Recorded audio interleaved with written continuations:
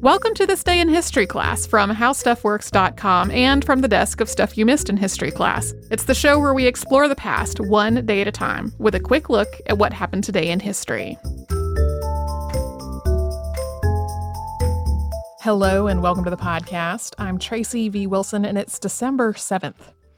Japan bombed the U.S. naval base at Pearl Harbor on this day in 1941. This is what drew the United States into World War II, but its origins are from well before World War II began in Europe. We have to start with Japan. Japan is a tiny island nation. It just doesn't have a lot of land or natural resources.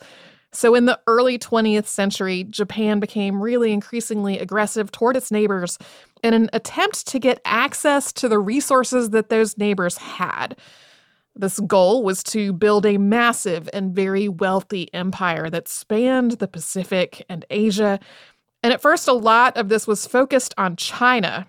Active warfare between China and Japan began in 1937, but that followed years of Japanese aggression against China, including the occupation of Manchuria 6 years before. And this was not just a matter of an international dispute or of one nation trying to colonize another. China's treatment at the hands of the Japanese Imperial Army was absolutely brutal and destructive.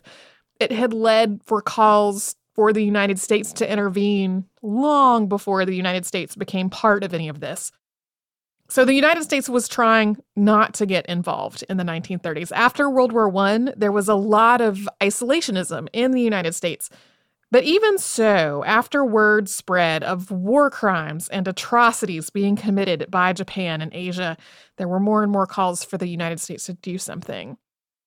Rather than taking direct military action, the United States started implementing sanctions against Japan. This included a trade embargo that cut off most of Japan's access to things like oil, which Japan needed, especially in wartime. By December of 1941, after these sanctions had been in place for a while, the United States Naval Fleet was stationed at Pearl Harbor, Hawaii. And the general perception was this was a pretty safe place for the fleet to be. It was thousands of miles from the continental United States and from Japan. So while the United States was expecting some kind of attack, the relations with Japan had reached that point. It definitely wasn't expecting that attack to happen at Pearl Harbor. So the naval base there was relatively undefended. Even though the war seemed increasingly likely, the military hadn't taken all that many steps to fortify the base or to expand their reconnaissance activities around Hawaii.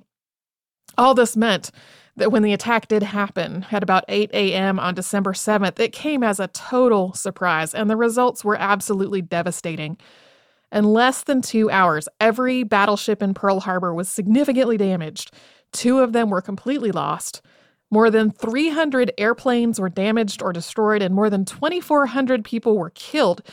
More than 1,000 were wounded, and this included soldiers, sailors, and civilians. Although this was catastrophic, and it's often remembered as a total loss for the United States naval fleet, in reality, the United States naval strategy had evolved beyond the use of battleships. The battleships were the ships that were mostly in the harbor at Pearl Harbor. Instead, by this point, the United States was making extensive use of aircraft carriers, and the aircraft carrier fleet was not in Pearl Harbor that day. In fact, there were no aircraft carriers in Pearl Harbor on December 7th. So the aircraft carriers that at that point were so central to military strategy were not affected by the bombing. At this point, though, the United States population had been really divided in terms of whether to go to war. Public opinion had been gradually shifting over the previous few years, but there was still a huge strain of isolationism and a lot of people who just did not want the United States to become involved in another war at all. But after the bombing of Pearl Harbor, that completely changed, and the public and the government alike were united behind the idea of going to war against Japan. After the United States declared war on Japan in response to the bombing of Pearl Harbor, Germany and Italy declared war on the United States not long after. And that brought the United States into World War II in both Europe and the Pacific. Thanks to Casey Pegram and Chandler Mays for their audio work on this show. You can subscribe to This Day in History class on Apple Podcasts, Google Podcasts, the iHeartRadio app, and wherever you get your podcasts. Tune in tomorrow for the birth of a woman who was called a king.